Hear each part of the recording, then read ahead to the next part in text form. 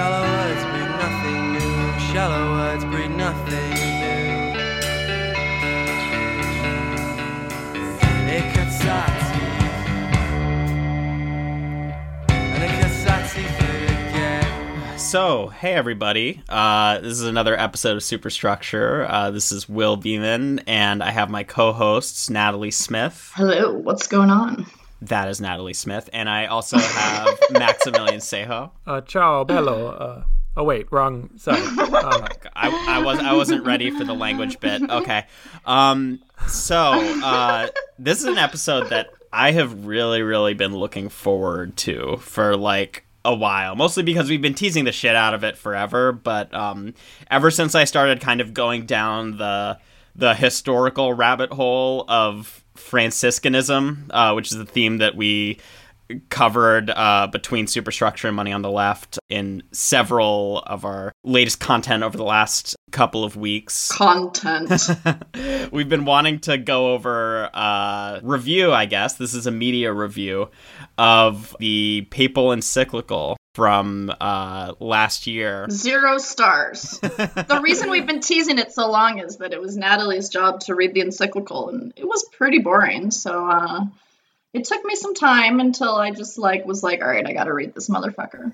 Not literally, but yeah, I think. If you were transcribing people, like, performing the rosary for an hour, it would have been less repetitive than the encyclical. It's not a great writer, but yeah, so Natty, do you want to tell us a little bit about the encyclical? Like, what is the encyclical? The encyclical is an exciting bedtime story about how we have to love our neighbors. No, I mean, yes.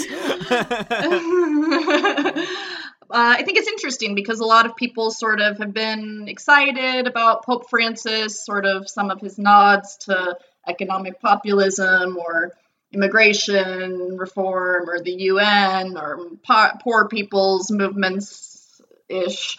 But it's interesting, the encyclical is his third encyclical. He released it in October 2020 at a memorial ceremony for St. Francis of Assisi in Assisi, Italy. It was the first trip outside Rome since COVID had started. The title, Fratelli Tutti, is like we're all brothers, and comes from some quote of Francis.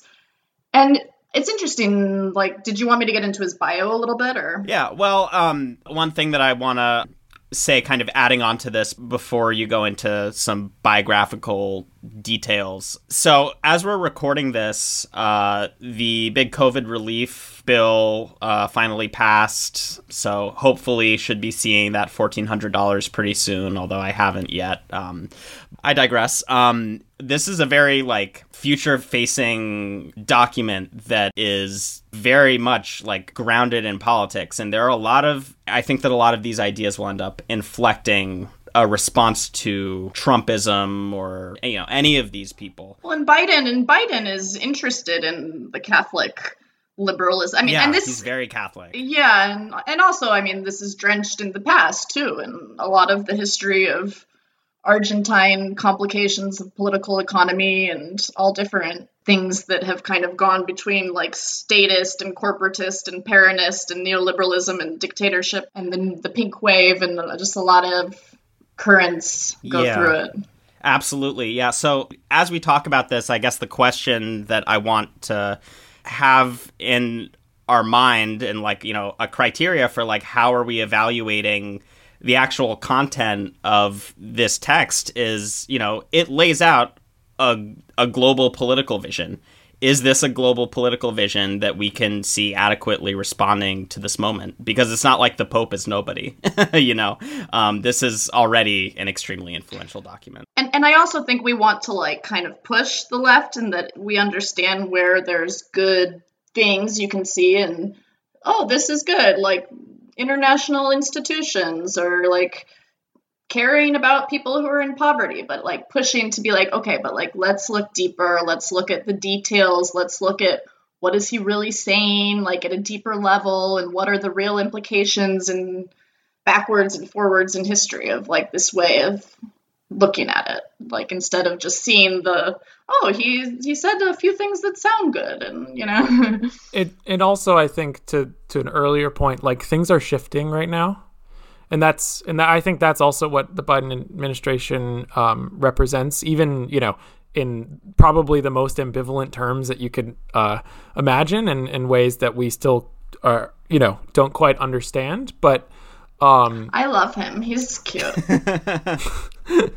But when things shift, it's important to look at what powerful thinkers and authorities are offering as a vision to not just respond, but shape the way the ground and the political ground and the way we envision a political future is changing. And so unpacking not just the historical lineage of the Pope himself, but the way that these ideas tap into a history that we've tapped into various times on this podcast, but the history of a Franciscan rejection of money. And I think it's important to put it in those terms. But you liberal. Well, ever since I saw Pope Francis go on the Joe Rogan Experience, I knew that he was going to become a really influential thought leader. What was your favorite joke? Your favorite joke he made? Well, I thought it was really cool when they smoked a blunt together, because it was just so unique for the podcast. And then he sucked Joe Rogan's toes. Yeah, but then to wash them. Anyway, so perhaps now we can get into some of the biographical details about Pope Francis and set up the political context that he came from. I know Natty did a lot of research on this. I did a lot of research. She taught herself how to read for this podcast. I read an entire article. It was pretty long. It's interesting because he doesn't come out of some leftist Catholic tradition by any means. He wasn't a liberation theologist. I mean, within the Jesuits, he was known as a conservative disciplinarian, and not just to the lefty Jesuits. And, there's a lot of crazy politics going on in Argentina in the 70s. And I mean, you have sort of after the major Peronist split in 73, you have kind of left and right Peronism, and you have lefty Jesuit terrorists, the Montoneros, but then you also have people on the right of Peronism that are Jesuits that the Pope was associated with, Bergoglio at the time, the Iron Guard, right? And he was pretty much silent during the dictatorship. He was sort of just doing his Jesuit thing, being a right-wing Jesuit. But there's certainly some shady implications. I mean, one of the biggest ones involved some more lefty Jesuit priests who he kind of helped probably get arrested, but maybe not, and then I don't know, you want me to go through his whole career, or? I heard he was pretty hot. No, he wasn't. No. But in the 90s, he had actually got disciplined with the Jesuits, for being too difficult. And in the 90s, he starts kind of becoming a rising star. He hitches his wagon to this guy who was at the time the Archbishop in Buenos Aires or something, Quaracino, who was just a raging homophobe. He said on TV that gay people should be locked in ghettos, and was living in opulent luxury, and this is sort of when in the late 90s, the Pope starts to make more gestures of reconciliation, the church should not have had said nothing, about during the dictatorship. And if I had a nickel every time I heard that. Yeah, right? No, totally. And then he was also associated with this neoliberal Peronist in the 90s, Carlos Menem. And it's interesting, though, that some of these contradictions, because, at a party an event in the late 90s is one of the first times he spoke out for Menem, he spoke out against, economic injustice, and the oligarchs who preside over the few. And this is sort of one of these fascinating Peronist contradictions where, this right-wing bishop and this, right-wing neolib are talk about some economic populism and make some apologies. And this is when he starts washing more people's feet and poor people and people with AIDS, and starts bringing photographers to the washing of the feet and so forth. All the while that this Quaricino is like the one basically making his career as far as getting him to the Vatican and so forth. The washing of the feet is really interesting. I mean, on the one hand, that's just biblical, right? Like that's what Jesus does. But there's in the Franciscan tradition, there's like a preoccupation with touching and with experiencing firsthand, whether it's experiencing poverty firsthand or experiencing, nature or suffering. There's a way in which the touching of the feet very much fits into this kind of visiting of the poor that I think we wanted to dig into. It's worth noting. It's worth noting again that like the two priests that he's like, there's the most questions around him and like his associations with helping with them getting imprisoned. I mean, he like withdrew their right to give mass because they were like lefty Jesuits who were living in the slums with poor people in non-hierarchical living situations. He's not like some friend of the poor. I mean, the first time he speaks about the poor is the late 90s with a neoliberal guy like next to him. And he's like, let's bring some photographers to wash feet. Also, this guy who's like the bishop who's going to like make my career is living in luxury, but I take the bus. But I think even if I think I know, but it's worth noting the hypocrisy. Well, right. I get it, but it's worth saying that's not actually who he is anyway. Because that's true of the Franciscans in many ways as well, right? Like, well, right. That's what. So that's what I wanted to sort of break into a little bit. Like the contradiction is baked into the Franciscan project, right? It's both the need to be like casting people off for being too radical, but also sort of doubling in this through the mediation of like, thinking of our Money on the Left episode, like they would have helpers carry their purses filled with money, right? Because they weren't supposed to touch money. Right. So the contradictions are baked in, right? So it's not like he's some impure, necessarily Franciscan, right? And he's just like, pretending to be a Franciscan necessarily. I think that's important to say as well. Yeah, and also it's worth noting Francis himself, while he certainly I don't think can be accused of cynicism. I mean, he was kind of nuts, and he was really serious about it when he went to, visit the lepers and, go live in nature. And, like he got sick and almost died from that like several times. But there is something really interesting that Francis and his followers come from like a really affluent background as well. Like my hero, the Buddha. Oh my gosh! I thought that Dasha blocked all of us on Twitter, but here just kidding. I don't believe in blocking. That prevents encounter. She's more into ghosting, is what I've heard. Ghosts have a lot to teach us.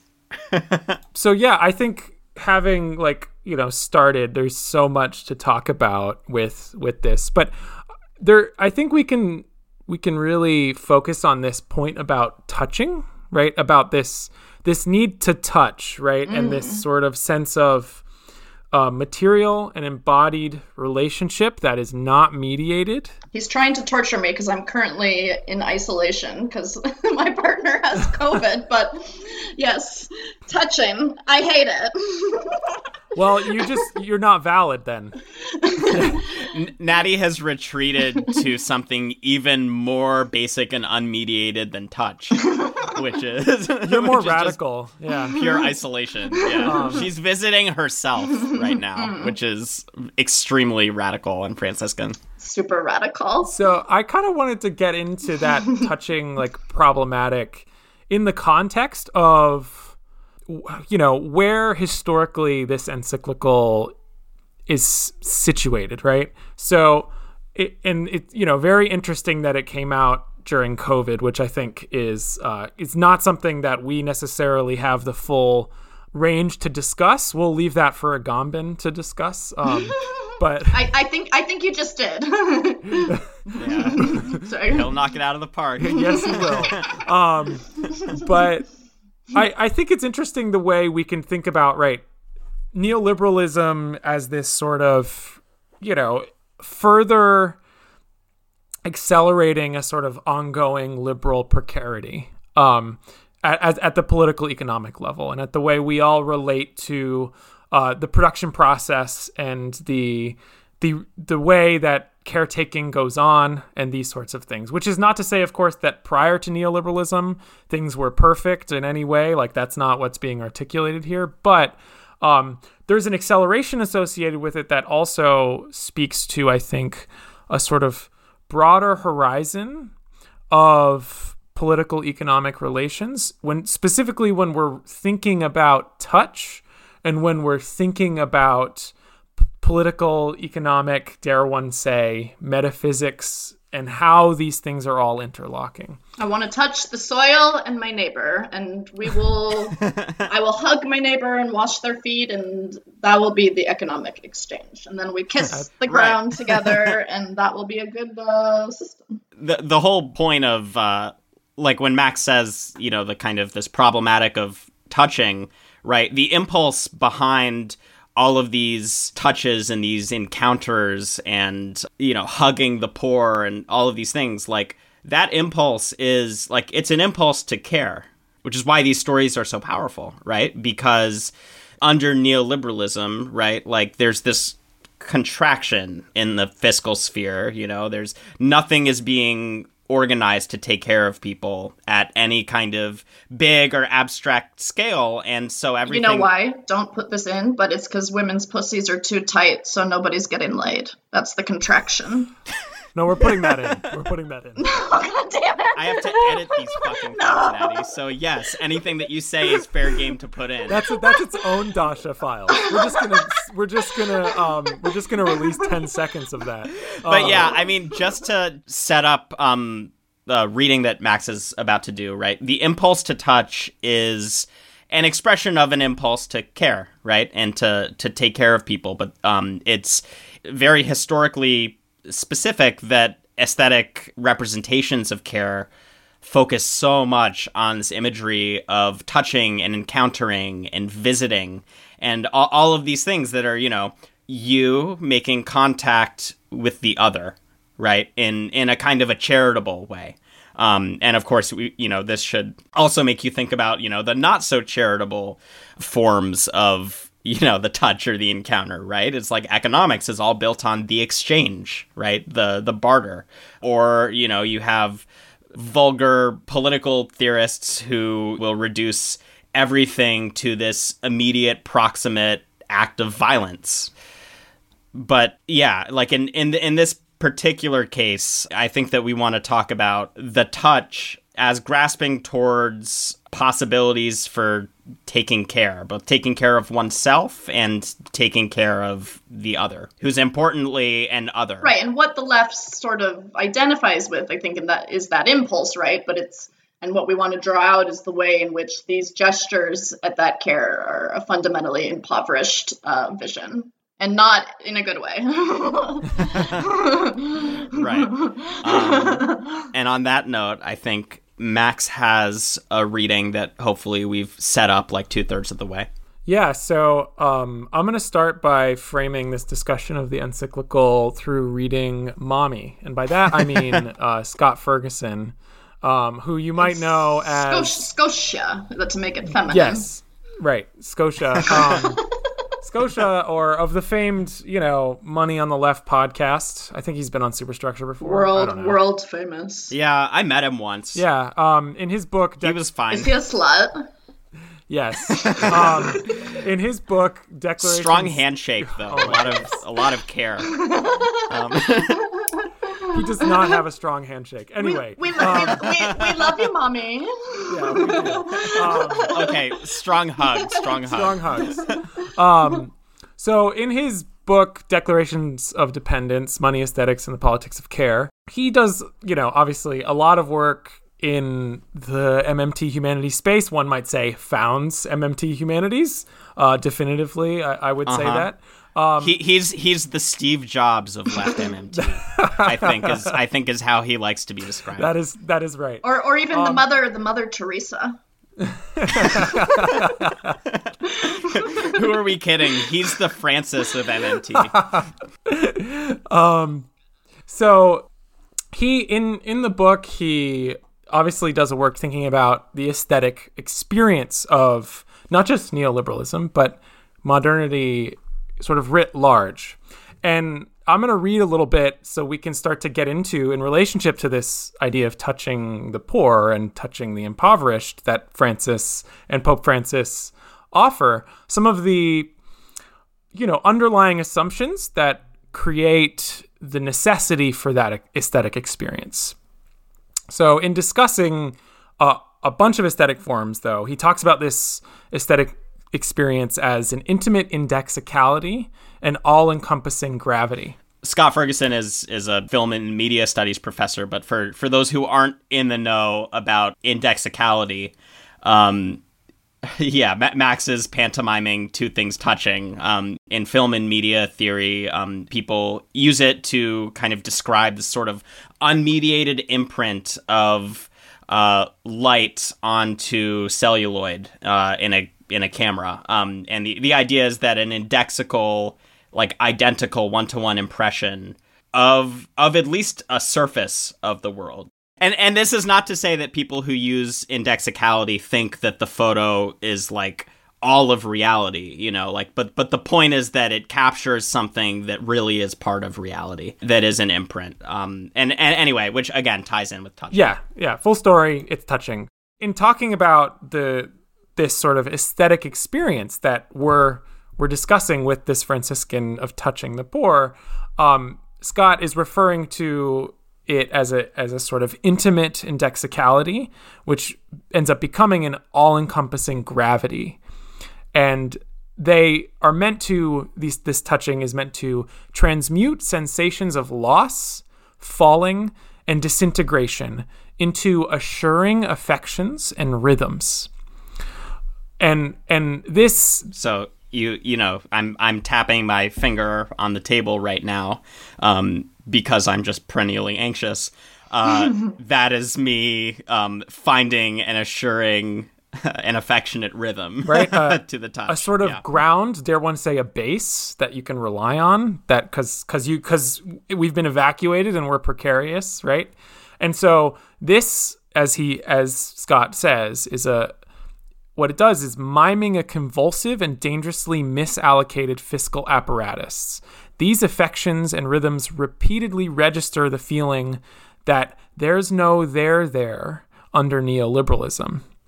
But at the same time, an ardent there answers money's evacuation from neoliberal existence. So it's this act of trying to find ground because you're falling, and the registering of that ground is the act that both reinforces the fact that there is a ground, but also that we were evacuated of a sort of collective existence that could ground us in safety. Mm-hmm. And we talked about this, in talking about the kind of fetish of a difficult and almost unwinnable class struggle, right? That is kind of perversely comforting and self-soothing because at least you know how difficult it is. So it becomes a familiar surface that you have mastery over, rather than the precarity and uncertainty of just kind of falling and not even knowing where to grab. Well, and it's trying to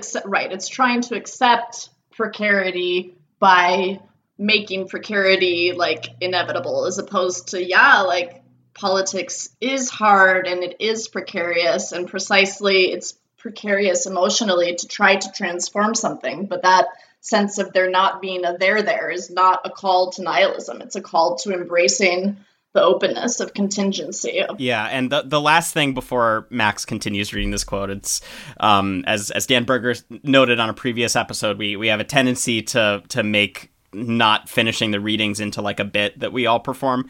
But so the last comment before Max... It's mostly my fault. No, I don't know. I mean, I'm doing it right now, but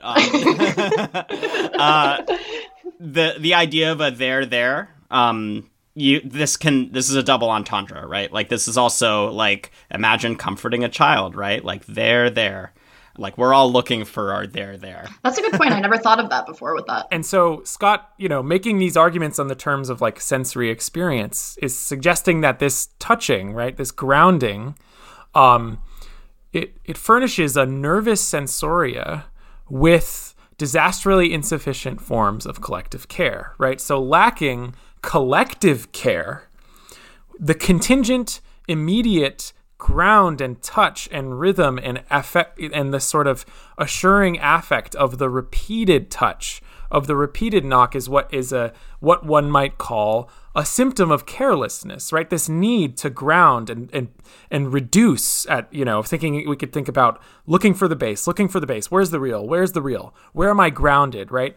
And so he says in the care symptom, sensations of loss, incoherence, and disintegration index environmental precarity at the threshold of worldly disclosure. So I want to take a second to also to elaborate on what this means. Scott right? is a master of a high-end language.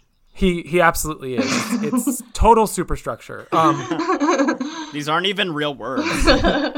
So a disintegration index, like I thought I was stuck on intimate indexicality and like the various wink implications, and now my index is disintegrating. All indexes disintegrate. That's the point.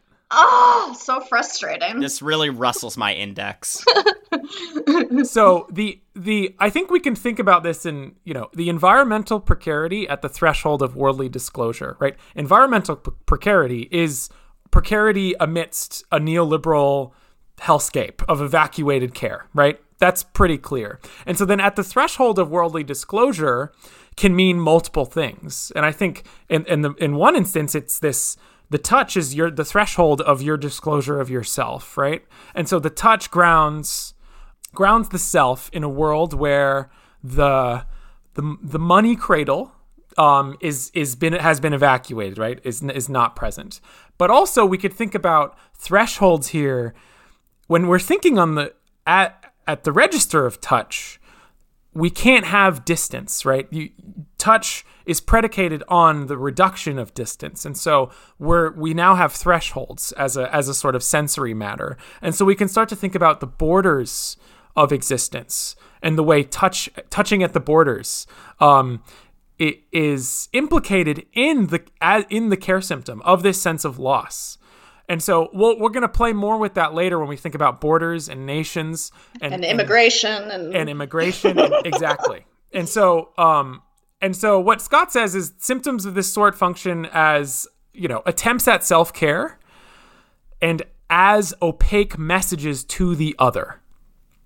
And so this touching is the opaque message to the other, which then grounds the self. The real encounter, the handshake, the I can smell your sweat as we shake hands. Right? I pick up the thing. I dig the commodity out of the ground, right? There's this encounter, there's this touching, then I get it from a Argentine. That's like I'm having some Malbec right now and living in Chile. It's like, this is from Argentina. Like, ugh.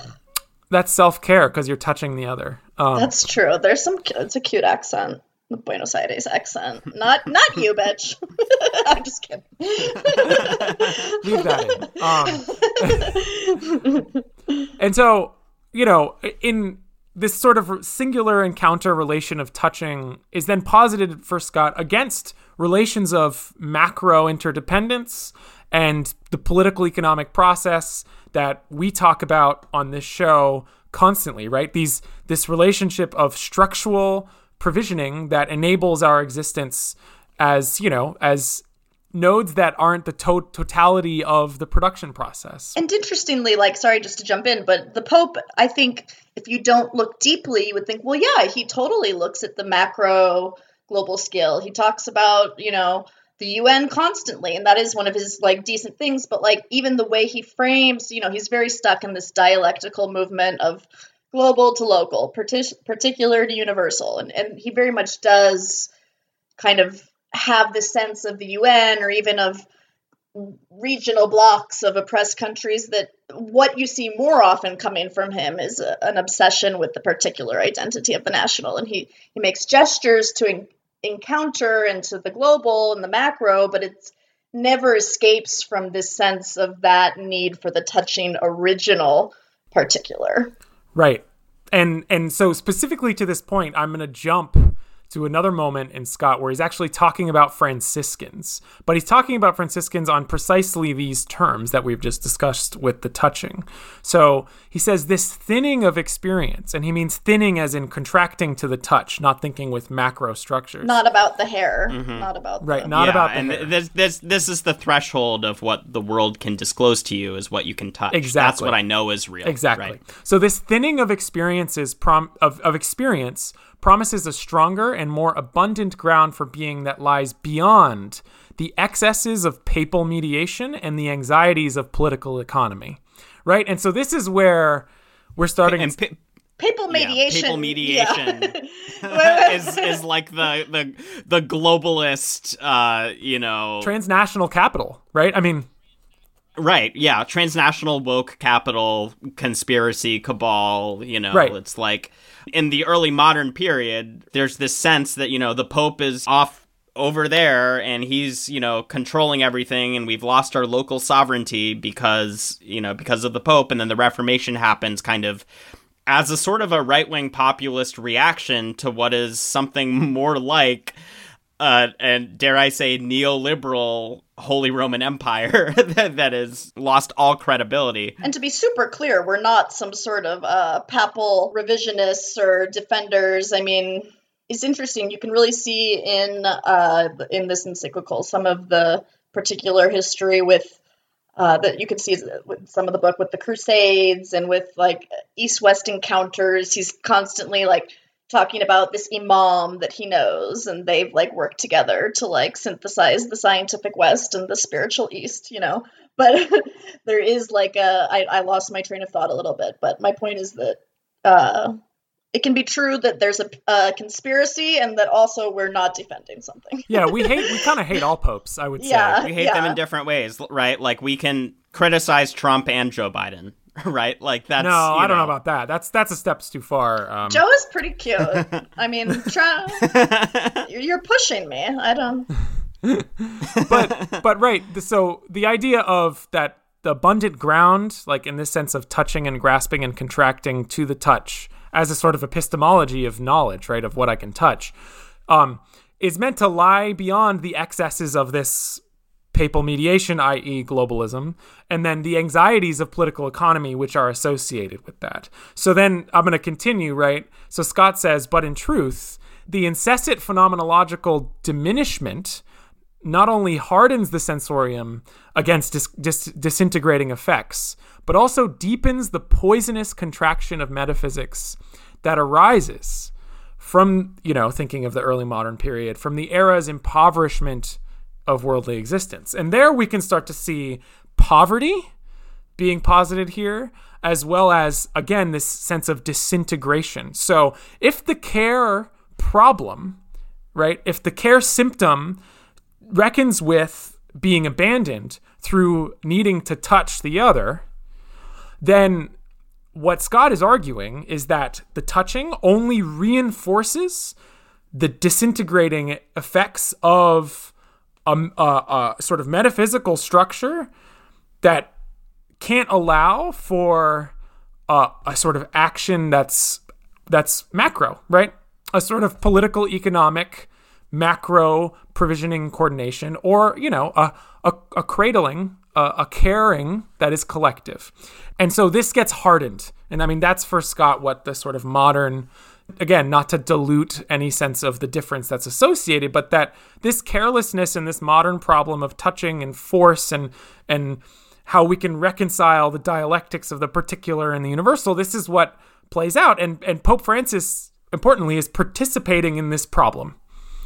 And so I think we've pretty much set up finally where we can really read from Pope Francis in a way that really takes on precisely what this problematic lays bare, and then we can get into all of our critiques of him.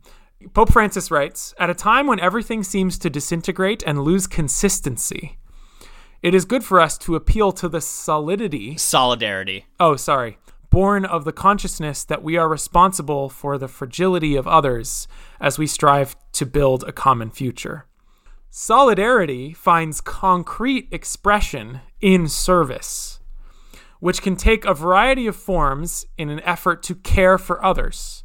And service, in great part, means caring for vulnerability, for the vulnerable members of our families, our society, and our people. Note the order there. In offering such service, individuals learn to set aside their own wishes and desires, their pursuit of power, before the concrete gaze of those who are most vulnerable. I don't like when the concrete... Yeah. Yeah, I hate when they look at me. I'm like, So, and this is, we get into some of the real juicy, touching bits, right?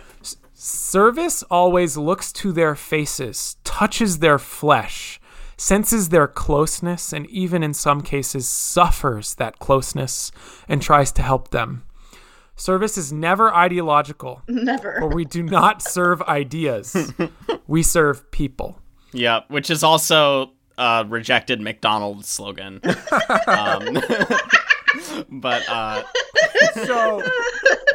So we might say that this is on the nose, and like we've chopped off the nose and like touched it and juggled it. We're past. Yeah, I'm gonna pass the nose to Natty. Well, it's interesting because I've been exploring a bit some of the ideas of Martha Feynman. Legal theory talks about vulnerability in an attempt, and Martha McCluskey tries to actually frame this in an MMT light, sort of, instead of seeing things from this sort of place of individual lock-in wills that are all equal. It's trying to say, okay, well, how is actually vulnerability at a macro scale systematically baked in? But it's interesting the ways in which he really sort of highlights the ways this is sometimes, one critique could be, sometimes still thought, especially in Francis, in a kind of individuality. I mean, Max pointed out how the order with which says the vulnerable members of our families, society,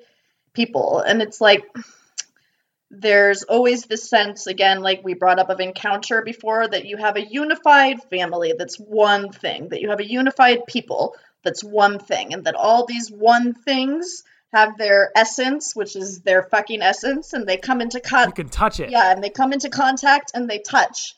And that can't be coordinated beyond the level of encounter. It can't be that, like, there's I don't know if we like the word web, but that there's like this complicated form that entails in different ways bringing things in. No, it's like each thing you have to suffer with them, you have to wash their feet on the bus, and it's not surprising that might have a sort of self-serving element, where the Pope's having photographers come, because like everybody knows that washing people's feet on buses is not the global solution.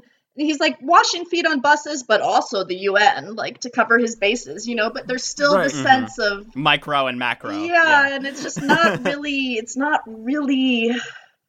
it's like this sense of this needing this concrete gaze, and the sense that service is apolitical. That's like a super liberal point of view. Like, charities and NGOs just arise in nature, and like we just all try to donate our money and for the common good. That's not ideological at all, and that it's a sacrifice. Yeah, right. That you're losing something. You have to tax. Yeah. You have to tax yourself to touch.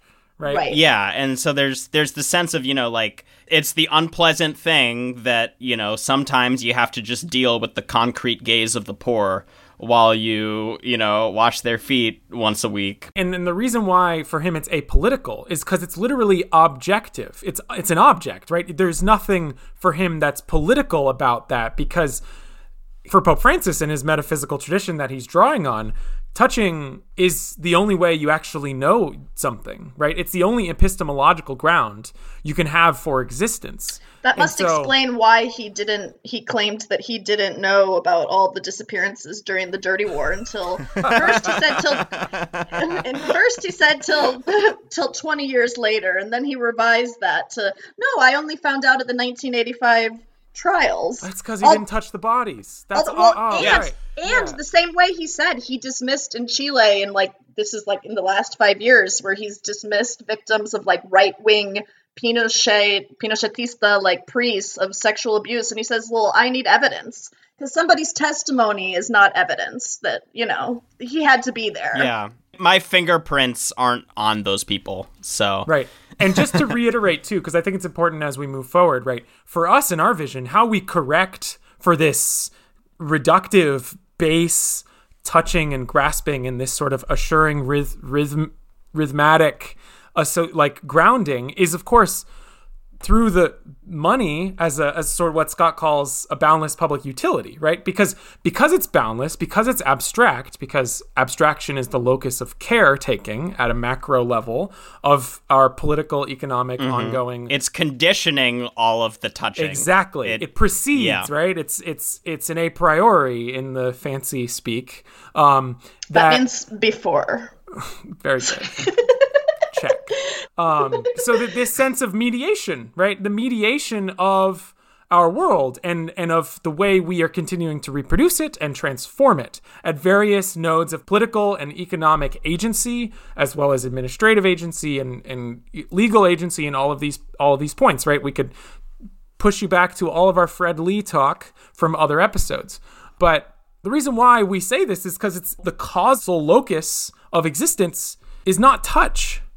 Right? That's not the causal locus, because if it was just immediate contracted encounters, we could not coordinate. It would not be possible. And that's where you can reclaim. I mean, that's where the vulnerability that's why it's so crucial, McCluskey's use of Feynman, because that's precisely the point with MMT, is that you're not falsely saying that like some part of society has to, not that taxes are bad, but because of democracy, but that in order to provision, you can provision publicly beyond like taking from somebody else to provision for the vulnerable. And touching is importantly zero sum, right? You have to go, whether it's relationally, in that sense, or you have to go literally grab the money, scramble across town, right? Or scramble from New York down to Washington and then deposit it at the Treasury. And then you can, then send out a bunch of checks, right? And they hit people's accounts. We can even think of the ways our metaphors are operating here too. But importantly, right, what MMT shows, and then the Left MMT, Left Humanities Project shows, is not just that taxes don't fund spending, but zero-sum relations of contiguity aren't the causal mechanism by which reproduction is afforded. And so now it might be useful to get into the way he thinks about the nation state. He loves it. Really quickly first, I think that there's something really interesting here, and this will tie into the nation state, because as we see, the way that he thinks about the nation state is sort of a rounded up version of how the ideal human should behave. The ideal collective should behave that way too, in this sort of selfish in order to then be selfless, right? And like a taxpayer. Yeah, right. There is something like rhythmic and self-assuring, like in the Franciscan tradition, I think, about visiting the poor, right? Because in a certain sense, what you're visiting, right, you're having encounters with what it would be like if you gave up money, right? If you gave up your entanglements with forms of abstraction and just kind of, we're just roughing it with the indigenous and with the poor, and you can think about like missionary work, right, which ties in directly to the early modern nation state. And this is maybe something we don't always lay out, but what is the use of money? Why, outside of like in negative relief of the Franciscans, what is it that people don't understand that money, when organized a certain way, can do? Well, so what I would say is that, like, fundamentally, if you think that touch and immediacy is always prior to abstraction, then money cannot be a properly abstract potential for everybody to be cared for. Because in order for money to exist, there has to be a cabal of people controlling it, right? Like, it had to have come from somewhere. It has to come from a nation state, or a capitalist class, or any of these things. And then also, you have this ontology of everything as bounded and limited and finite because abstraction has just been kind of banished and it's unthinkable. So they also can't imagine that money could be anything other than privational, other than something that you're going to run out of it and then you're going to be sorry that you were so focused on it. We can't think about money from any perspective other than this kind of pre-abstract self fumbling for reassurance from the rest of the world. And for, when you're just this kind of disembodied subject, right? Or you're a household, right? An individual, right? Who then gets thrown into a social contract. You're thinking from the perspective of an individual. And if you're an individual, right? This is the MMT 101 stuff, right? A currency user, it's finite for you. A currency issuer, it's not finite. But I think the twist that we want to add onto that is that currency issuance is actually much more of an ongoing negotiation across many overlapping institutions that, we have the uni proposal that people can look into with universities issuing their own, forms of credit and forcing from the quote unquote outside of the monetary issuing, like fiscal institutions, forcing some recognition of monetary answerability for all of us in all of our different spots. Get a swap line, you get a swap line, you get a swap line.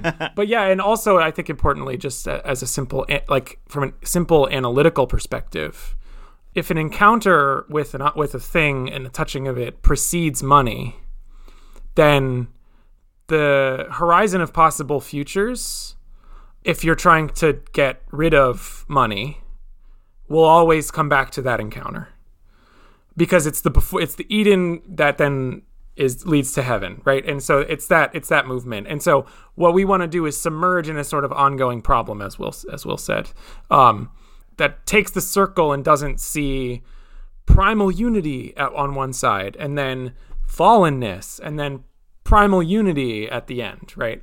But all across the whole premise here being that of touching as the ground of I can't touch stimulus packages into being, right? It requires an infrastructure that is mediated abstractly, and so we're living the ongoing not touching, and that's the relation, Ew, is that like the internet?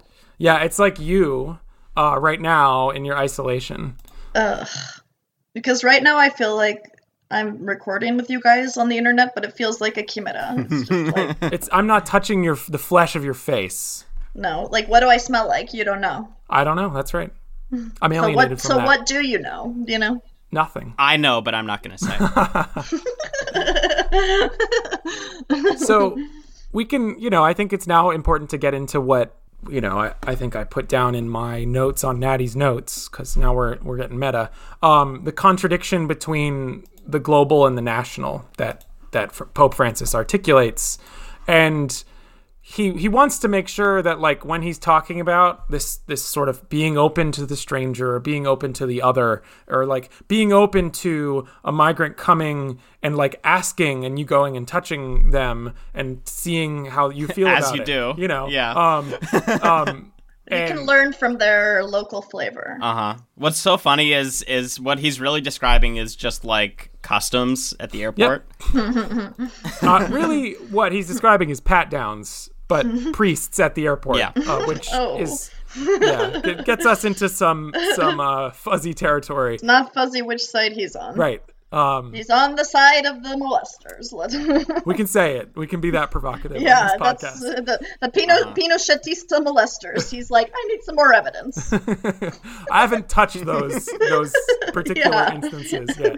Not sure. 12 out of 50 Chilean bishops came to this ceremony of a Pinochetista molester priest that I am promoting, but I need more evidence. Well, I've never touched that boy, ergo he has never touched me. Yeah, exactly. How could we know anything? I haven't even touched him, Anyway, so contradiction between the global and national. What reading do you want to kick us off with? So in 139, he wants to make sure, though, when he's talking about like his openness to migrants, that it's not on the terms of like a utilitarian approach. Like, this is not, he doesn't mean it's like he's not Matty Iglesias, which is like, immigration's great for the economy. We need 1 billion Americans. So the Pope wants to make sure that everyone knows he doesn't have a Substack, though, maybe one day. That sounds like that's in the pipes. If he ever gets canceled, the only options are fluffy papal mediation and grounding yourself in a Substack. So he wants to make sure everyone knows there's always like a sense of it's a gift that he's bestowing by patting down migrants. And so he writes, there is always the factor of gratuitousness, the ability to do something simply because they are good in themselves, without concern for personal gain or recompense. Gratuitousness makes it possible for us to welcome the stranger, even though this brings us no immediate tangible benefit. And so I can't like. Sounds like a great guy. Yeah, you're really making me feel welcome, Francis. Thank you. Yeah, you have nothing. It's great. You don't even mind that I'm a parasite. That's so nice of you. You have nothing to offer, which is why I'm being so kind to let you come on in. And so we can continue from the next paragraph. Life without fraternal gratuitousness becomes a form of frenetic commerce, in which we are constantly weighing up what we give and what we get back in return. God, on the other hand, gives us freely, to the point of helping even those who are unfaithful. He makes his sun rise on the evil and on the good. This is like when Liz Brunig, like, lets Matt Brunig have an extra hour on the computer. So importantly here, even though it has never helped her to do that. No. And she knows that. So the migrants are evil. They're unfaithful.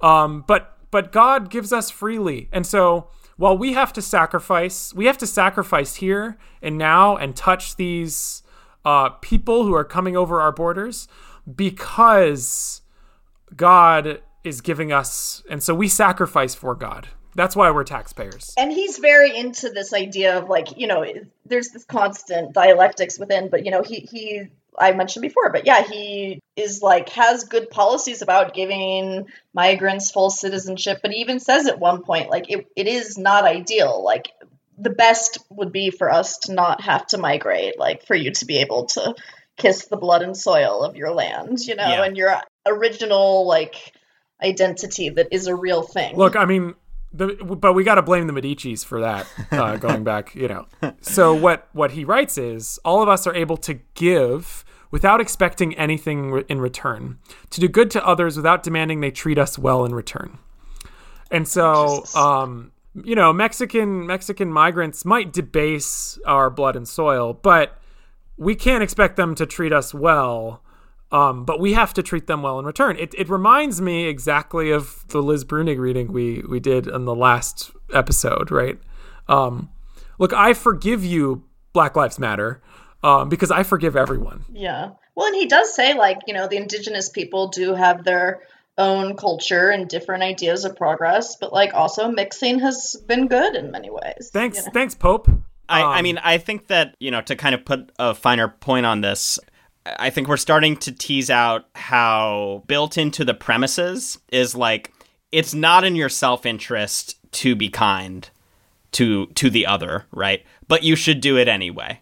And I think a really good example of like where that led to in the past is with the original Francis of Assisi, right? Who, certainly throughout his lifetime, did nothing but, maybe he, was sort of fetishizing the poor a little bit in kind of a weird way and kind of, flattened them into being like, I'm going to visit the animals today, then I'm going to visit the poor on Wednesday, and to be fair, he thought he himself was a horse. He saw himself as a horse a little bit, eating grain. Yeah, but anyway. a horse on Wednesday, a worm on Thursday. Yeah. And that's Francis and the first generation of his followers, right? But then Franciscan metaphysics are then the basis of what a lot of the late medieval, early modern European jurists are drawing on when they are first coming up with what will become the social contract in the nation state, right? And all of these things that are, from a surface level reading, are like, oh, this is the exact opposite of Franciscanism.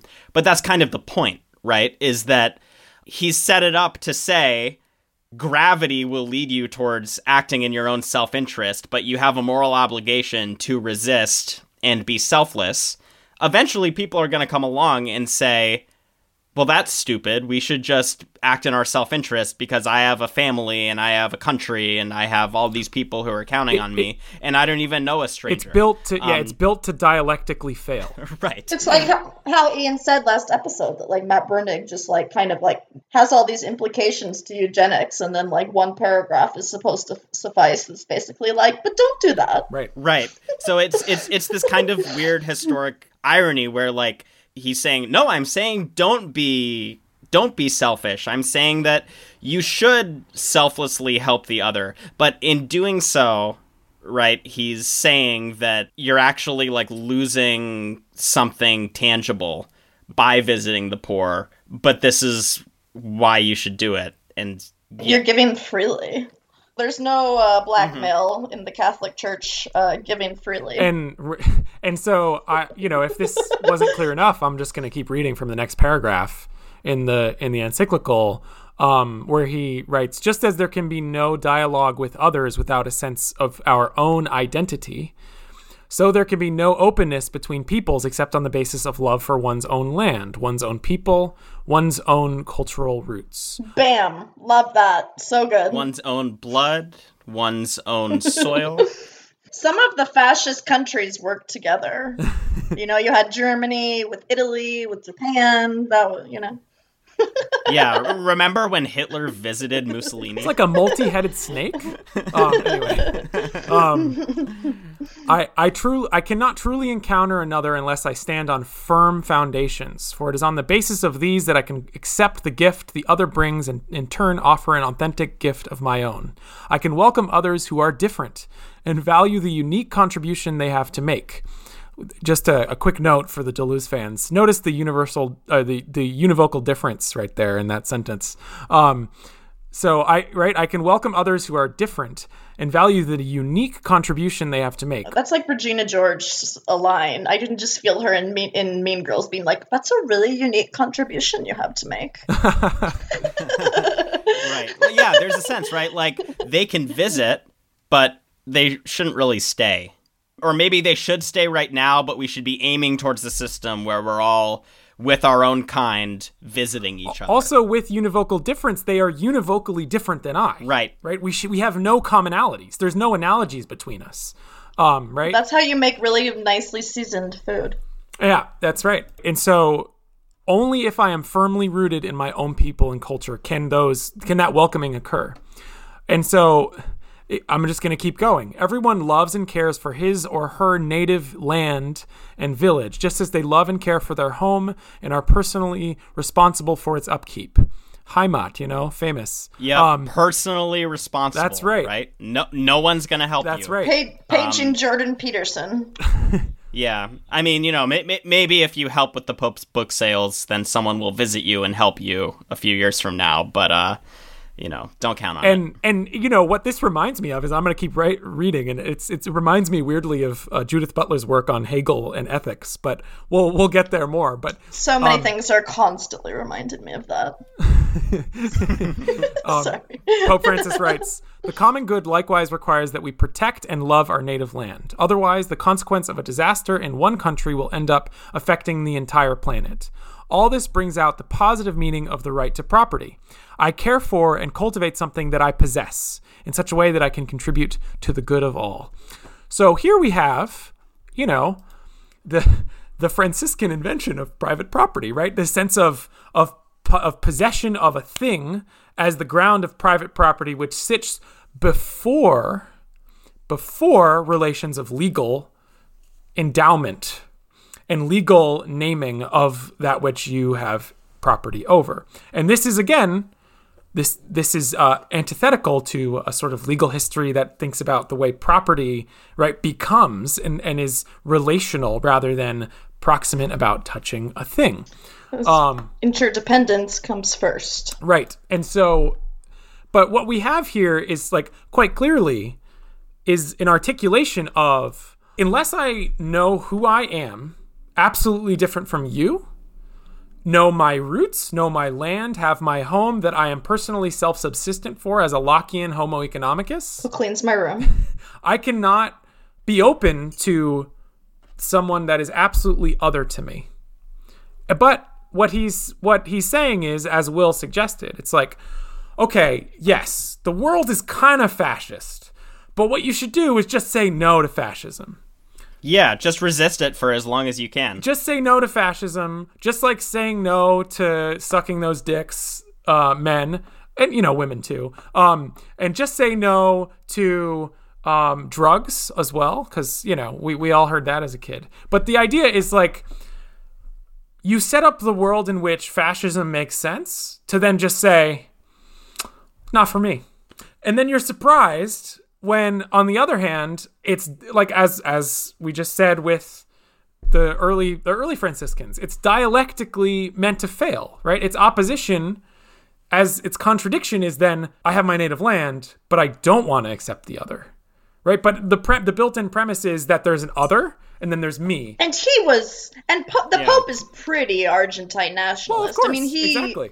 He likes to like kiss the fatherland, and you know, like I know that we're anti-Thatcher, but the Malvinas or Falklands War was like the last gasp of the dictatorship. I mean, and he's all about that shit. Like, yeah, I mean, like, well, right. That's the point. Yeah, he's both calling for openness to the other while participating in the ongoing historical, you know, pseudo-fascism, post-fascisms that were around in his oeuvre during his career. Yeah. And the point also is like, because that's not possible, right? Because we're ontologically entangled with each other, it will always be possible to say, well, I haven't yet secured myself, so I'm not ready to accept the other, right? And that's, you know, and so we're not even talking about like,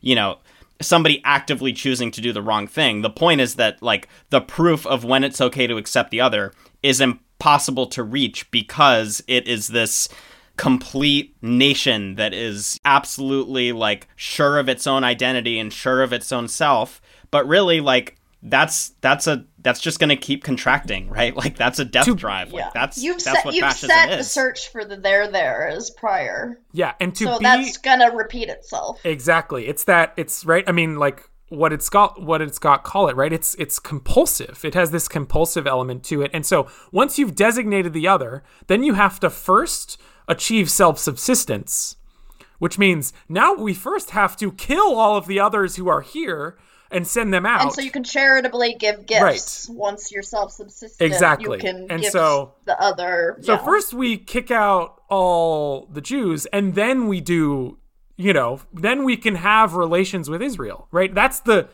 logic. And while he does say elsewhere, oh, we should accept migrants with open arms until we can get to a point where unnecessary migration doesn't happen. Right. And he actually uses the phrase unnecessary migration, which, you know, I'm not really sure who decides that except Pope Francis. Socially unnecessary migration time. And so where, you know, he goes on. And as Natty said at the beginning, it's so repetitive.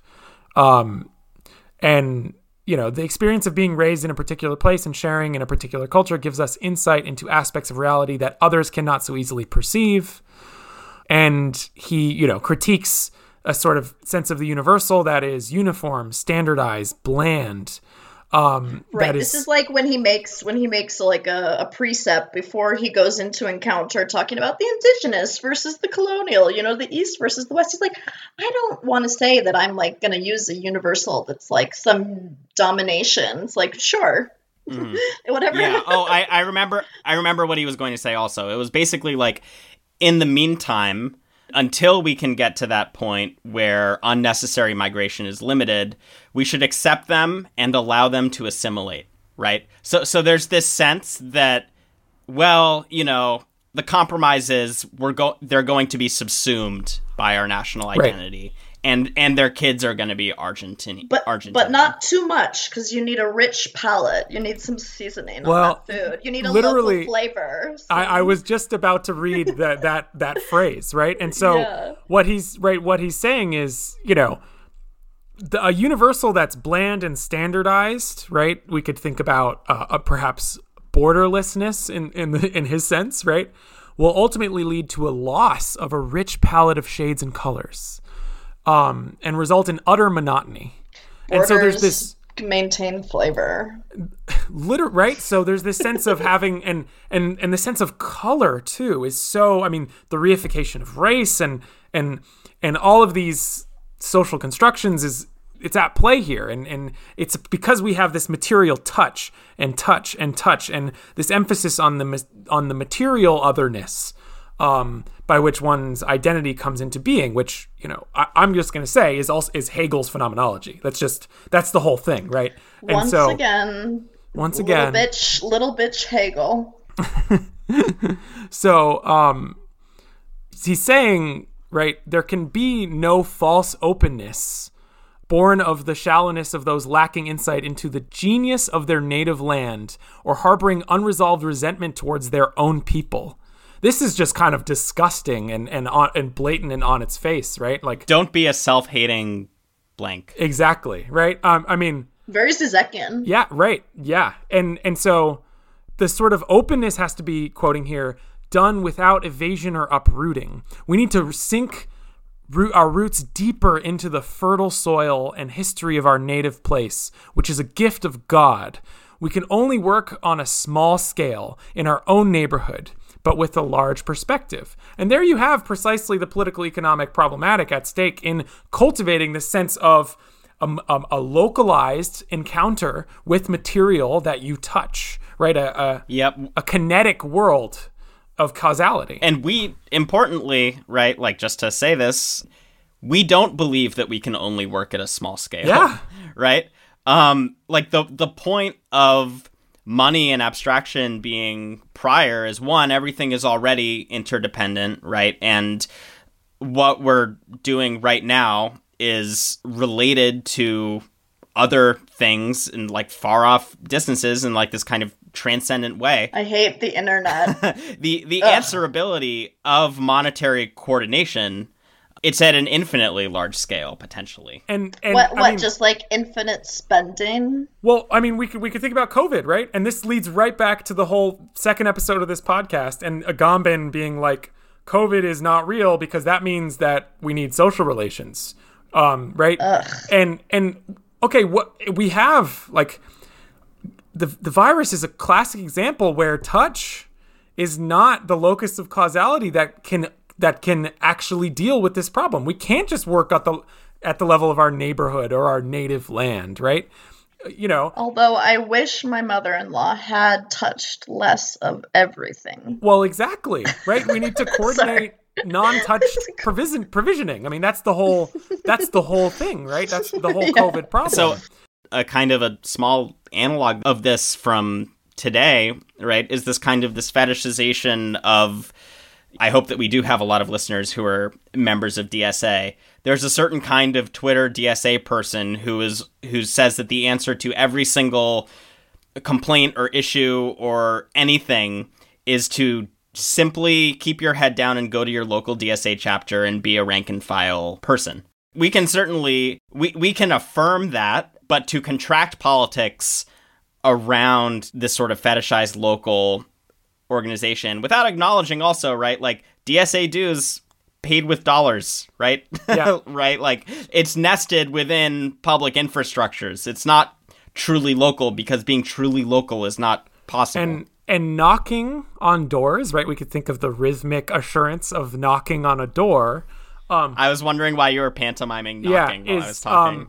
Is a classic example of, like, there are people who say, go knock on doors, go canvass, go do these things, right? Go visit the voter. Right. Well, it's like, go encounter voters, go encounter people, go encounter workers, where it's like, we need to talk to people, of course, right? That's not necessary, that we're not negating that. But to contract causality only down to doing the activism work on the ground, right? On the ground. The ground is so good. That's the same metaphysical contraction, right? We need all of it, right? We can't be reductionist, and that's a part of this podcast, Superstructure Base. We want to obliterate that entire reductionism, like an eliminationist method that seeks to bracket things and say that's not real. That's not the real causal locus, right? We need to look on the factory floor where the worker hits this commodity over and over and over again, and he hits it, and it's rhythmic, and we watch it, and then it's all of a sudden it's an Eisenstein film, and we're watching the rhythm and the circle. And anyway. All right, you just made an Eisenstein reference. We have officially jumped the shark. Sorry, just kidding. I'm kidding. That's a metaphor. It's disgusting. And so we can only produce on the ground in our local neighborhood. We can only knock on the doors of our self-subsisting Heimat. So what does that mean? What is his political economic program?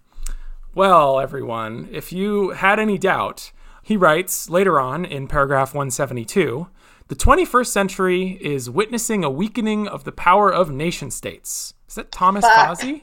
Oh, sorry, no.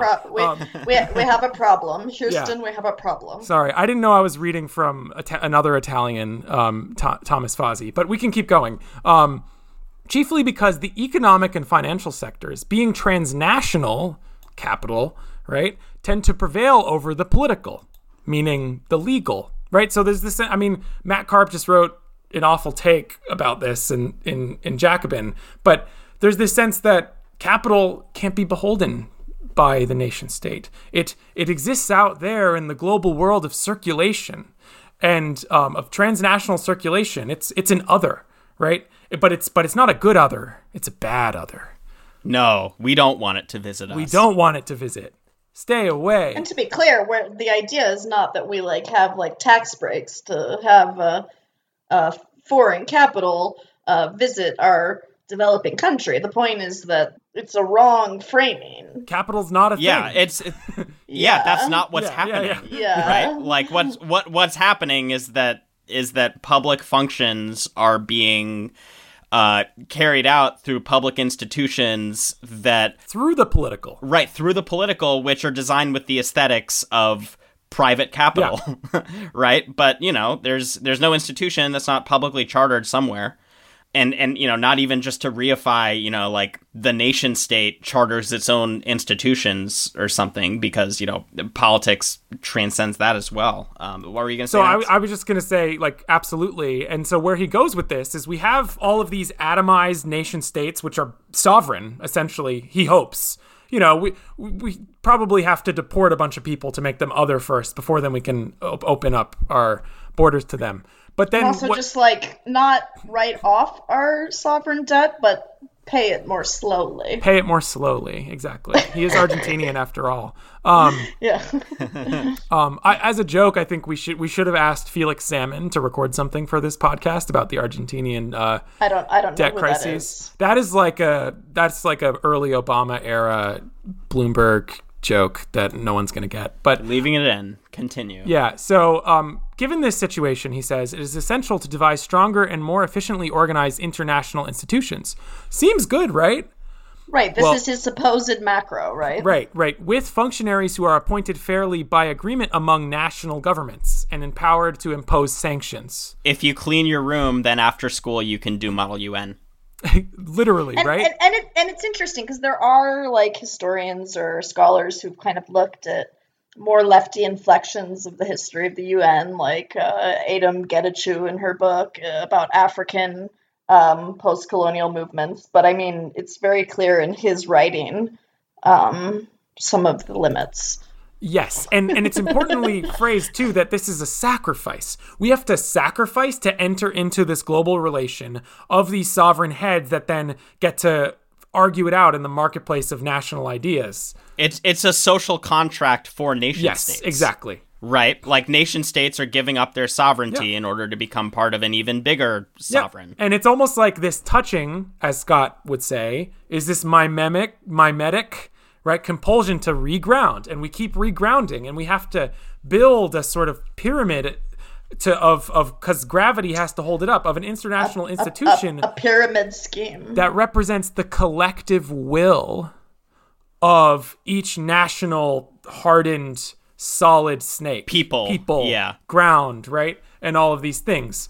And so this, leads to, I think, the sort of culmination of his political economic vision, which is moving to 190, paragraph 190. Political charity is also expressed in a spirit of openness to everyone. Government leaders should be the first to make the sacrifices that foster encounter and seek convergence on at least some issues. They should be ready to listen to other points of view and make room for everyone. Through sacrifice and patience, they can help to create a beautiful polyhedral reality in which everyone has a place. Here, economic negotiations do not work. Something else is required, an exchange of gifts for the common good.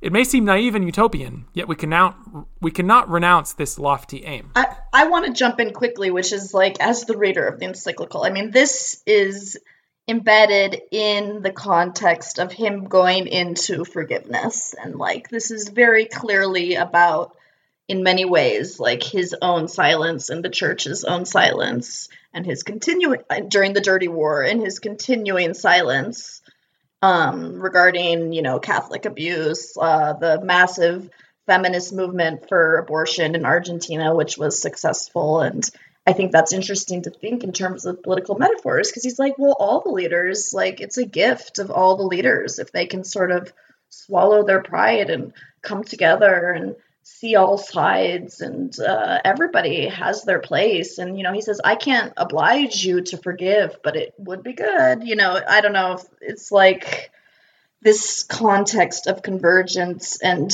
sort of, if I can be sacrificial and patient, I can see that like the right-wing Pinochetista molester priests like also have a point of view, and I don't have to forgive them, but I could. And I think you guys can kind of articulate how that connects to political economy. Yeah, and connects to Liz Brunig's thing that we read in previous episode. Yeah, but the sense of the gift and the sense of economic negotiation, it's fascinating because he says economic negotiations don't work, but it's fascinating because he's precisely talking about, well, we need to have like regional blocs, we need to have the UN, and he precisely opposed these kind of left-wing Peronists during the aughts, the Kirchners in Argentina, who were engaging in this pink wave project for regional associations, like this left-wing trade bloc, the Mercosur, and he was the like head of the opposition to the Kirchners because he was like a supporter of right-wing Peronists, not left-wing Peronists. But this is also tied up in the sense of Franciscanism, right? The sense of charity, the sense of the gift, the sense that right. I want to reject the economic in order to find the true economic, which is like the self-sacrificing love of a handshake. Foreign aid instead of loans. And I want to be a little cheeky here and do a nice analog. And because I think what this reminded me of, believe it or not, was Marx. And so I wanted to read from this because this idea of a polyhedral reality in which we don't do economics across borders anymore. We exchange gifts. We barter, right? Is precisely how Marx describes world money in Capital Volume 1. And because the reconciliation people try and make with Marx and MMT is like, well, Marx describes credit money in the domestic sphere. And so that's true. Marx does do that, right? And that's perfectly true. But once we leave the domestic, right? Now we're reifying this. What does that mean, right? Once we leave that home soil, that proximate, ground that we can touch, then we go back into the world of commodity money, right? And so here we have the very beginning of Marx's section on world money. And this is on page 240 of my Penguin version of Capital. Let me open up my version. Yeah. When money leaves the domestic sphere of circulation, it loses the local functions it has acquired there as a standard of prices, coin and small change, and as a symbol of value, and falls back into its original form as precious metal in the shape of bullion. In world trade, commodities develop their value universally. Their independent value form thus confronts them here too as world money. And so there's this sense here that barter holds, because the moment we leave the domestic sphere, which, we have all this trust, we can do all sorts of credit because we're the same. You and I, we're the same. We look the same. We have the same. We're already color. commensurable, right, as opposed to being forced to be commensurable by global capital. Right. We're already a people. Right. All right, Angela, is that you, Angela Nagel? And global capital made me believe in gay rights. And so the thickness of this people, this ethnoi, as I've heard some call it, but on international scale, it falls apart because I am univocally different from you, right? You migrant, you trader. And so what do we have to rely on, right? Okay, because we need a material ground. What is that ground for Marx? It's the commodity again. We go back to the commodity theory. The melted of money. silver. The melted silver, right? The value form as evoked in the universally commensurable commodity that is money, gold, silver, right? And so this is why we argue like that MMT and Marx, perhaps on one side, could be imagined, if you believe hardenedly in monetary sovereignty, as a sort of commensurable, to be funny. Because and also most people, when my opinion is that when most people like say Marxist and get defensive of Marxist, they just mean like economic justice. Well, right, and we affirm, and like there are components of the Marxist tradition that we affirm absolutely. But I'm just saying that's why I think people get so defensive. Yes, because they I don't agree. necessarily mean all these details. Well, they just Marx is their thing.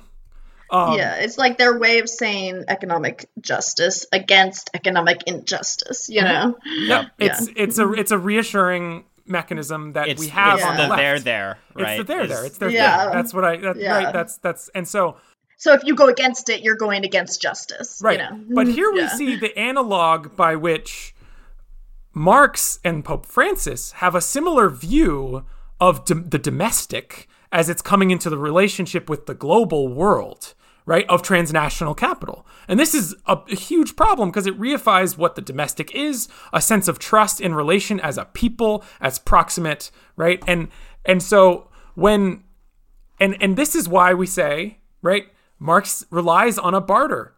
Because he does at the global scale, right? It's not just his phenomenology. He's a Hegelian theorist of encounter. Exactly. I think that there's something really interesting here in the way that, going back to our like the virus is the virus episode where we kind of dug into the like nature is healing meme, this idea of nature healing, right? Like that happens through people on the outskirt of society, instead of bartering with the other, selflessly giving gifts to the other, right? But it's still this figure of an encounter, right? And of standing in what is this kind of void where you can either establish economic relations or you can give to charity. Charity is just the ethical version of establishing economic relations. Right. It's if you're a good person, instead of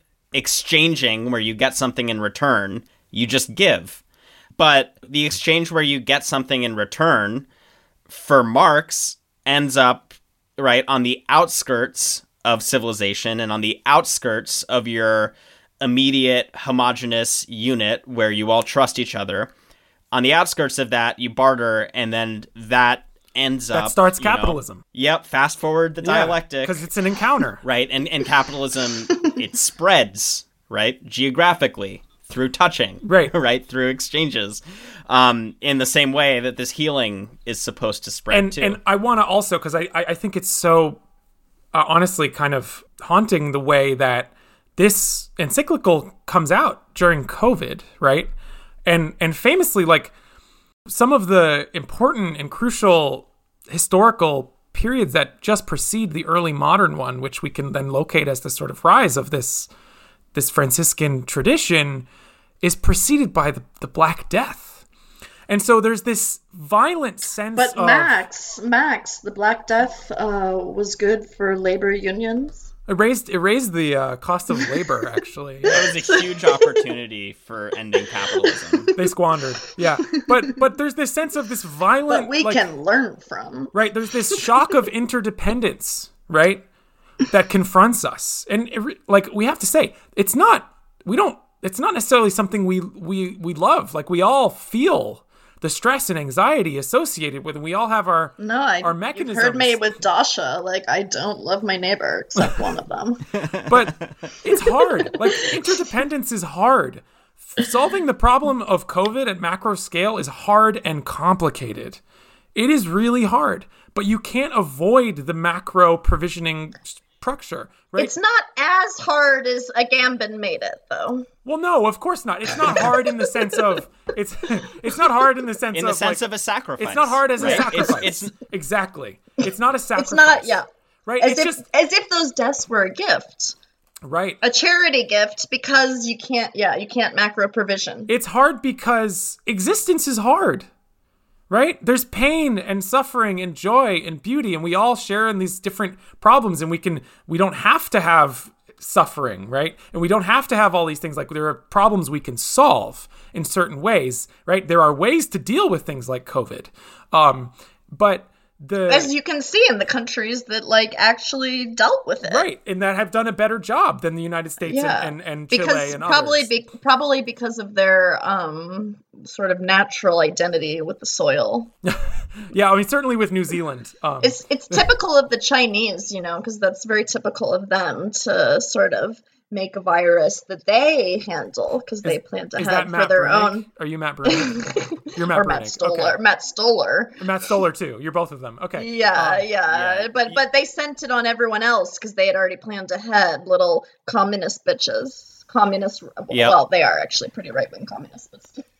Unified Matt theory. Yeah, unified Matt theory. And so, we can think about these moments. I mean, people don't want to necessarily, I don't necessarily want to take on this sort of quest for historical meaning necessarily, but there is something, I've been I listened to a Bloomberg podcast about the Black Death.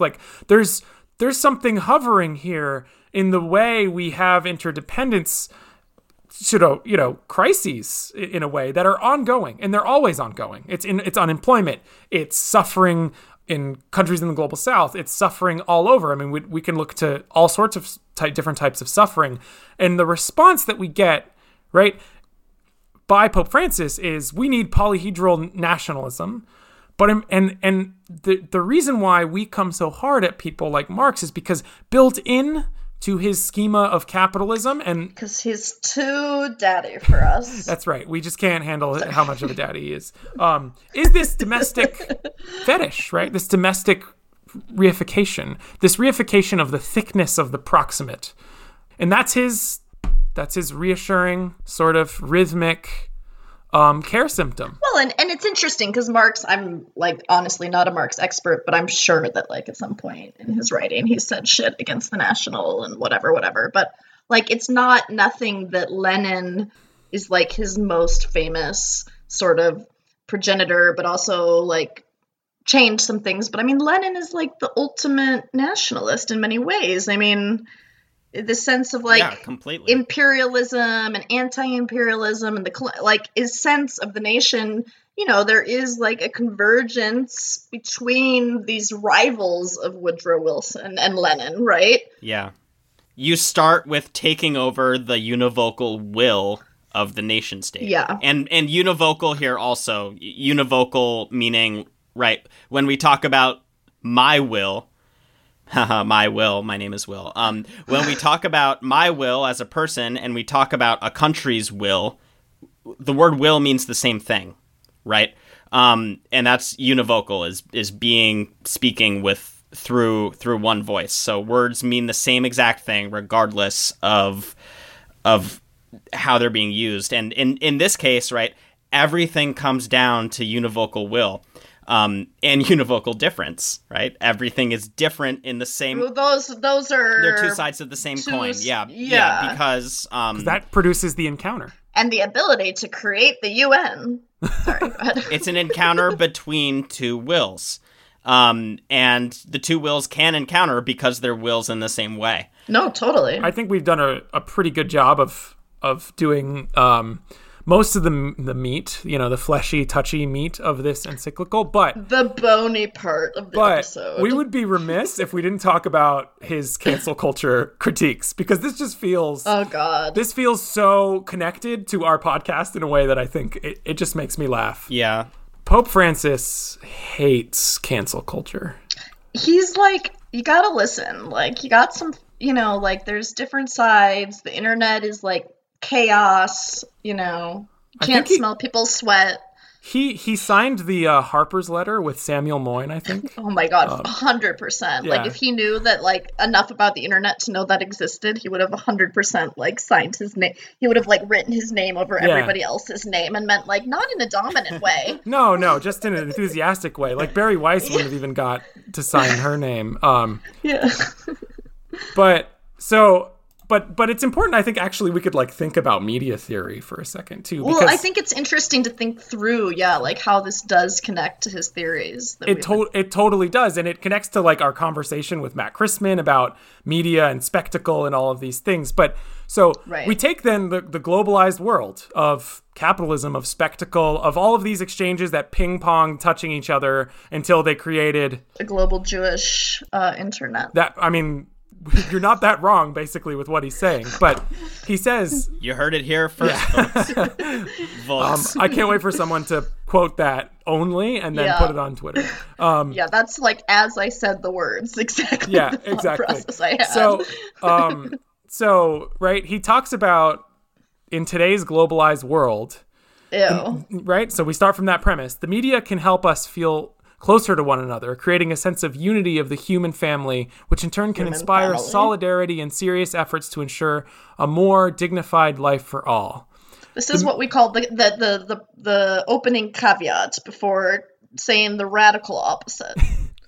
We can touch people who are far away now. We need constantly to ensure that present-day forms of communication are in fact guiding us to generous encounter with others, to honest pursuit of the whole truth, to service, to closeness to the underprivileged, and to the promotion of the common good, right? So like, the internet, like, introduced me to Liz Brunig. Right, so we cannot accept a digital world designed to exploit our weaknesses and bring out the worst in people, right? So it's like, love thy neighbor on the internet. This is the whole introduction to that, right? But then elsewhere, he critiques digital campaigns of hatred and destruction, and says that they are not, as some would us believe, a positive form of mutual support, but simply an association.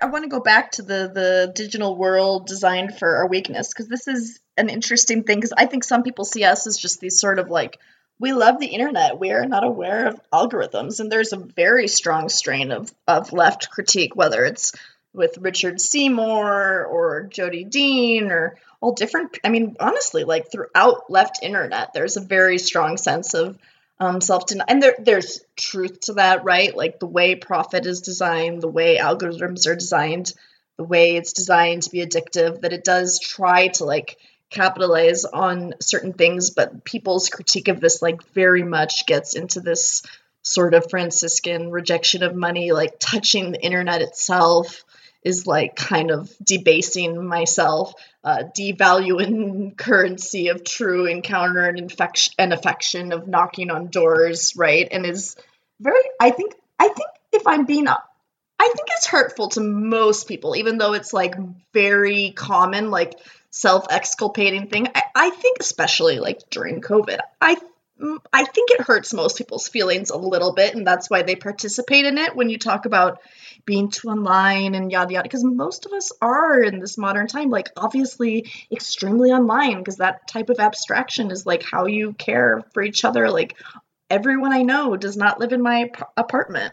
Right. You know what I mean? Like, and, which is not to negate the work of people like Cathy O'Neil, and there are others too who talk about algorithmic bias. And, I just finished Frank TAing Pasquale, you had on exactly, Money on the Left. Exactly, Frank Pasquale. Yeah. I just finished TAing for a digital theory course where we basically talked about this for 10 weeks in a row, right? And so it's important to differentiate critiques of form as relates to the form of abstraction and how that is being constructed and designed from critiques of abstraction as such, right?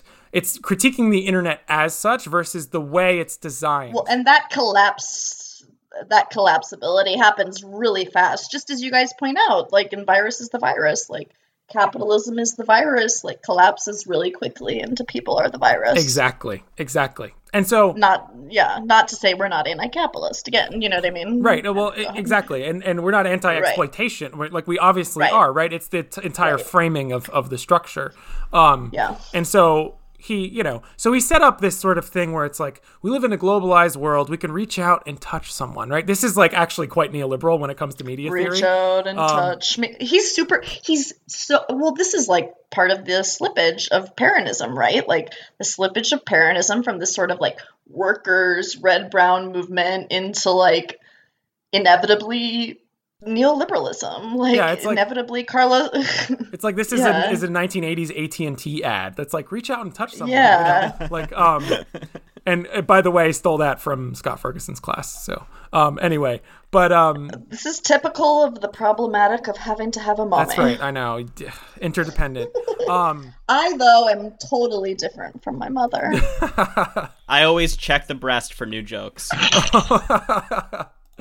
So I wish I could express to the listeners like the facial expressions I made with some of Will's jokes.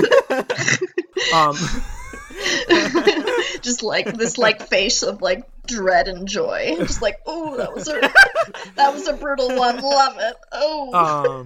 Yeah. Well, it's the same face Francis makes when he's visiting the poor. Oh, I love you. So at the same time, when Pope Francis says we need to reject transnational capital and blah blah blah, he also says that these digital campaigns of hatred and destruction, i.e., cancel culture, are not a positive form of mutual support, but simply an association of individuals united against a perceived common enemy.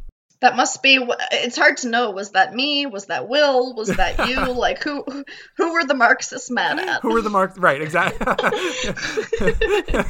I think it was all of the above. And this is, also like the way that I find that a lot of Marx-inflected or Marxist critiques of nationalism sort of fall apart is they're like, well, they're just looking for a common enemy. When they should be looking, and then they describe looking for a common enemy, but it's global capital. Right. Right. And they exculpate with, well, this is just an objective materialist analysis. Which it isn't. Like, how do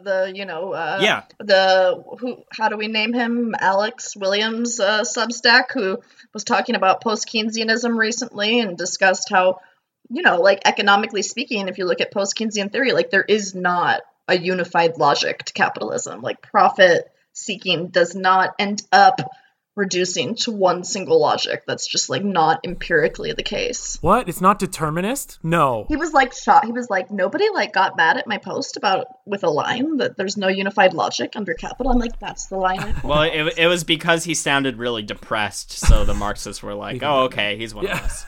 Or they just didn't read that far. Okay, so I'm going to continue now. So the Pope writes, so, I mean, basically what we've just articulated, too, is this Schmittian, like, reading Schmitt from the left, right? Common enemy, right? It's Daddy? The Pope is like, wait, no, common enemy. But then he has his own Schmittian enemy. And, we could think about our interview with Daniel Besner and his insistence on being Schmittian and this sense of... Well, but while also at the same time accusing us of being Schmittian. Well, this is the exact cancel culture, right? Yeah. They just want to cancel capital, and that's the whole thing, right? And so we want to cancel fascists, they want to cancel capital. So, and I think this gets into the connection between that sort of double movement of this bad faith critique of cancel culture, because the Pope writes, digital media can... Pretty personal, yeah.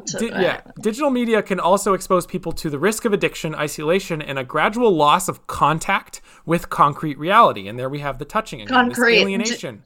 That was the only thing I liked about Trump was his story of association with the concrete mafia. And you're going to this one's really going to hurt you, Natty. So this gradual loss of contact with concrete reality ends up blocking the development of authentic interpersonal relationships. So these But these so-called non-authentic interpersonal relationships, which is hilarious because now I'm thinking of like Heideggerian inauthenticity and like how he brackets media theory. Also, Anyway. I know Marxists like who are sleeping around on apps, but also like, you know, my friend will be making a new app, my friend who grew up lower middle class, and they're like, oh, I don't want to add another new app to my phone. Like, That's ironic. Isn't the real life always isn't Meet Space always better than Real Encounter? It's So- like, oh, is that how you meet girls in Meet Space? Like, really? Natty, I have Not nobody, like, I've actually, like, I'm, like, not typically a huge online dater, but, like, the idea that, like, there's some space of Meet Space and Real Encounter is just, like, fucking queer-phobic horseshit. Natty, I've never Yep. touched you, so But, like, honestly, I want to underline that. Yeah, that is, it's like, so fucked up. queer-phobic horseshit. yep.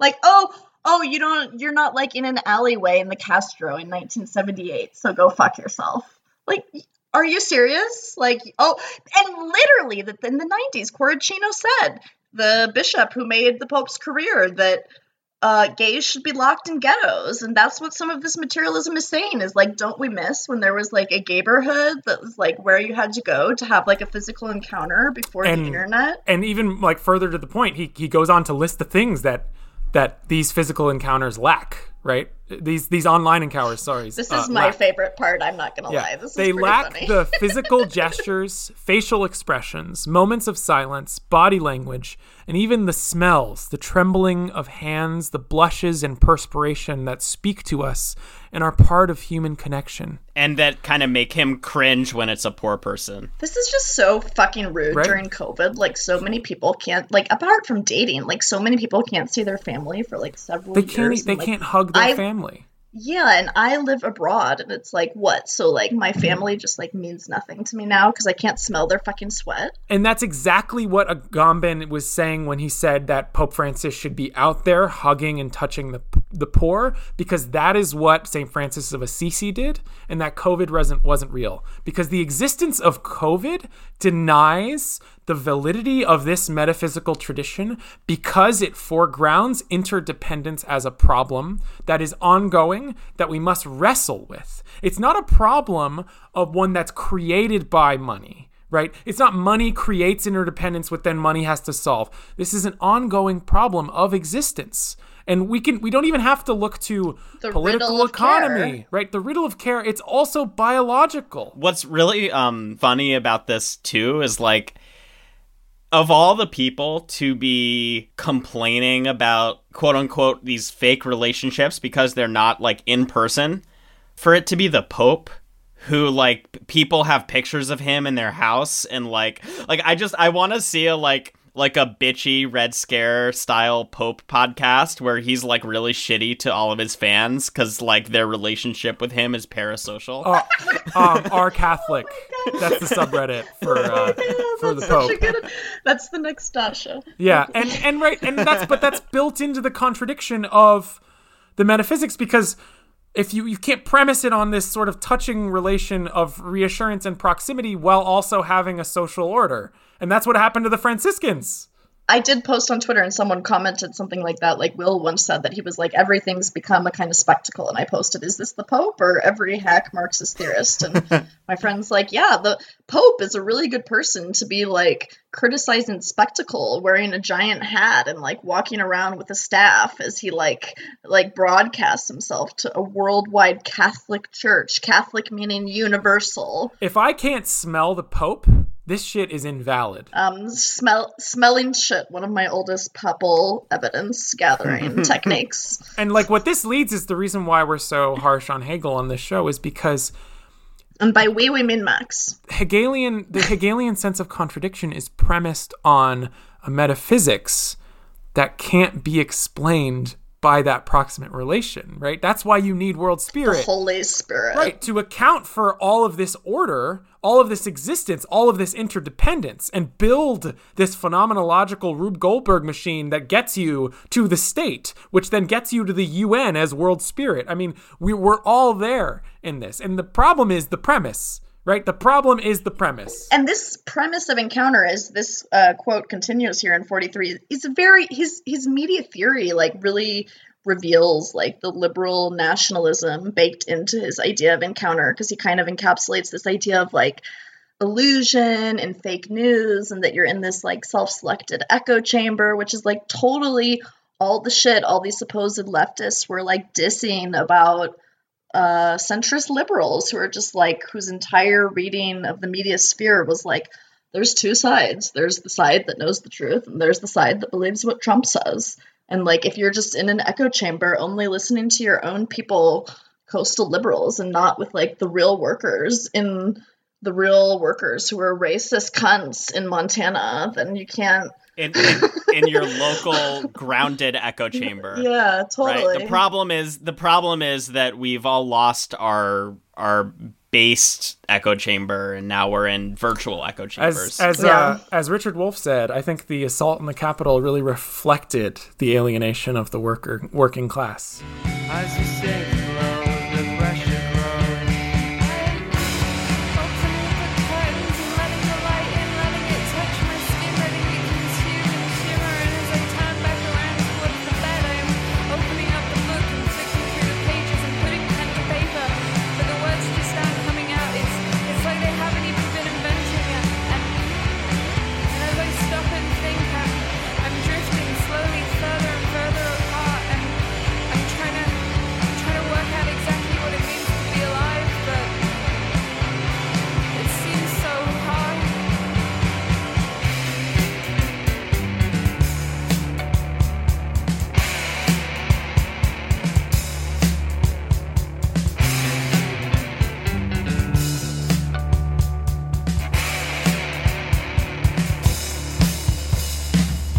Only wax screws the silence between all this, so my mouths can run. And you've waited for the silence all year to unstick your tongue. Your shallow words are never true, your shallow words are never true. Your shallow words breed nothing new, shallow words breed nothing new.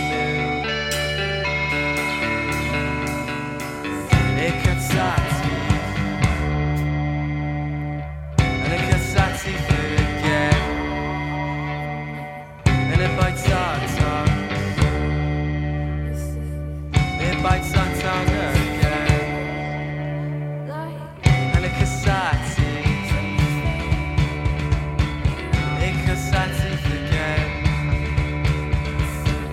it cuts our teeth. It cuts our teeth again. I'm pressing my hand to the vein on my wrist, and I'm trying to find the pulse, but I think it's not there. And there's all these little jits and joggers and these little stops and starts that are flashing around. And as I look out again, I'm trying to just see. I'm trying to just think, and I'm trying to just feel. And I know that I'm here, and I know that I'm real, but I just don't know why. I can't quite explain myself. It's just these things. The rustling thought of this last transport of giddy joy, and a whisper of manic mirth from another hydra, headstrong boy.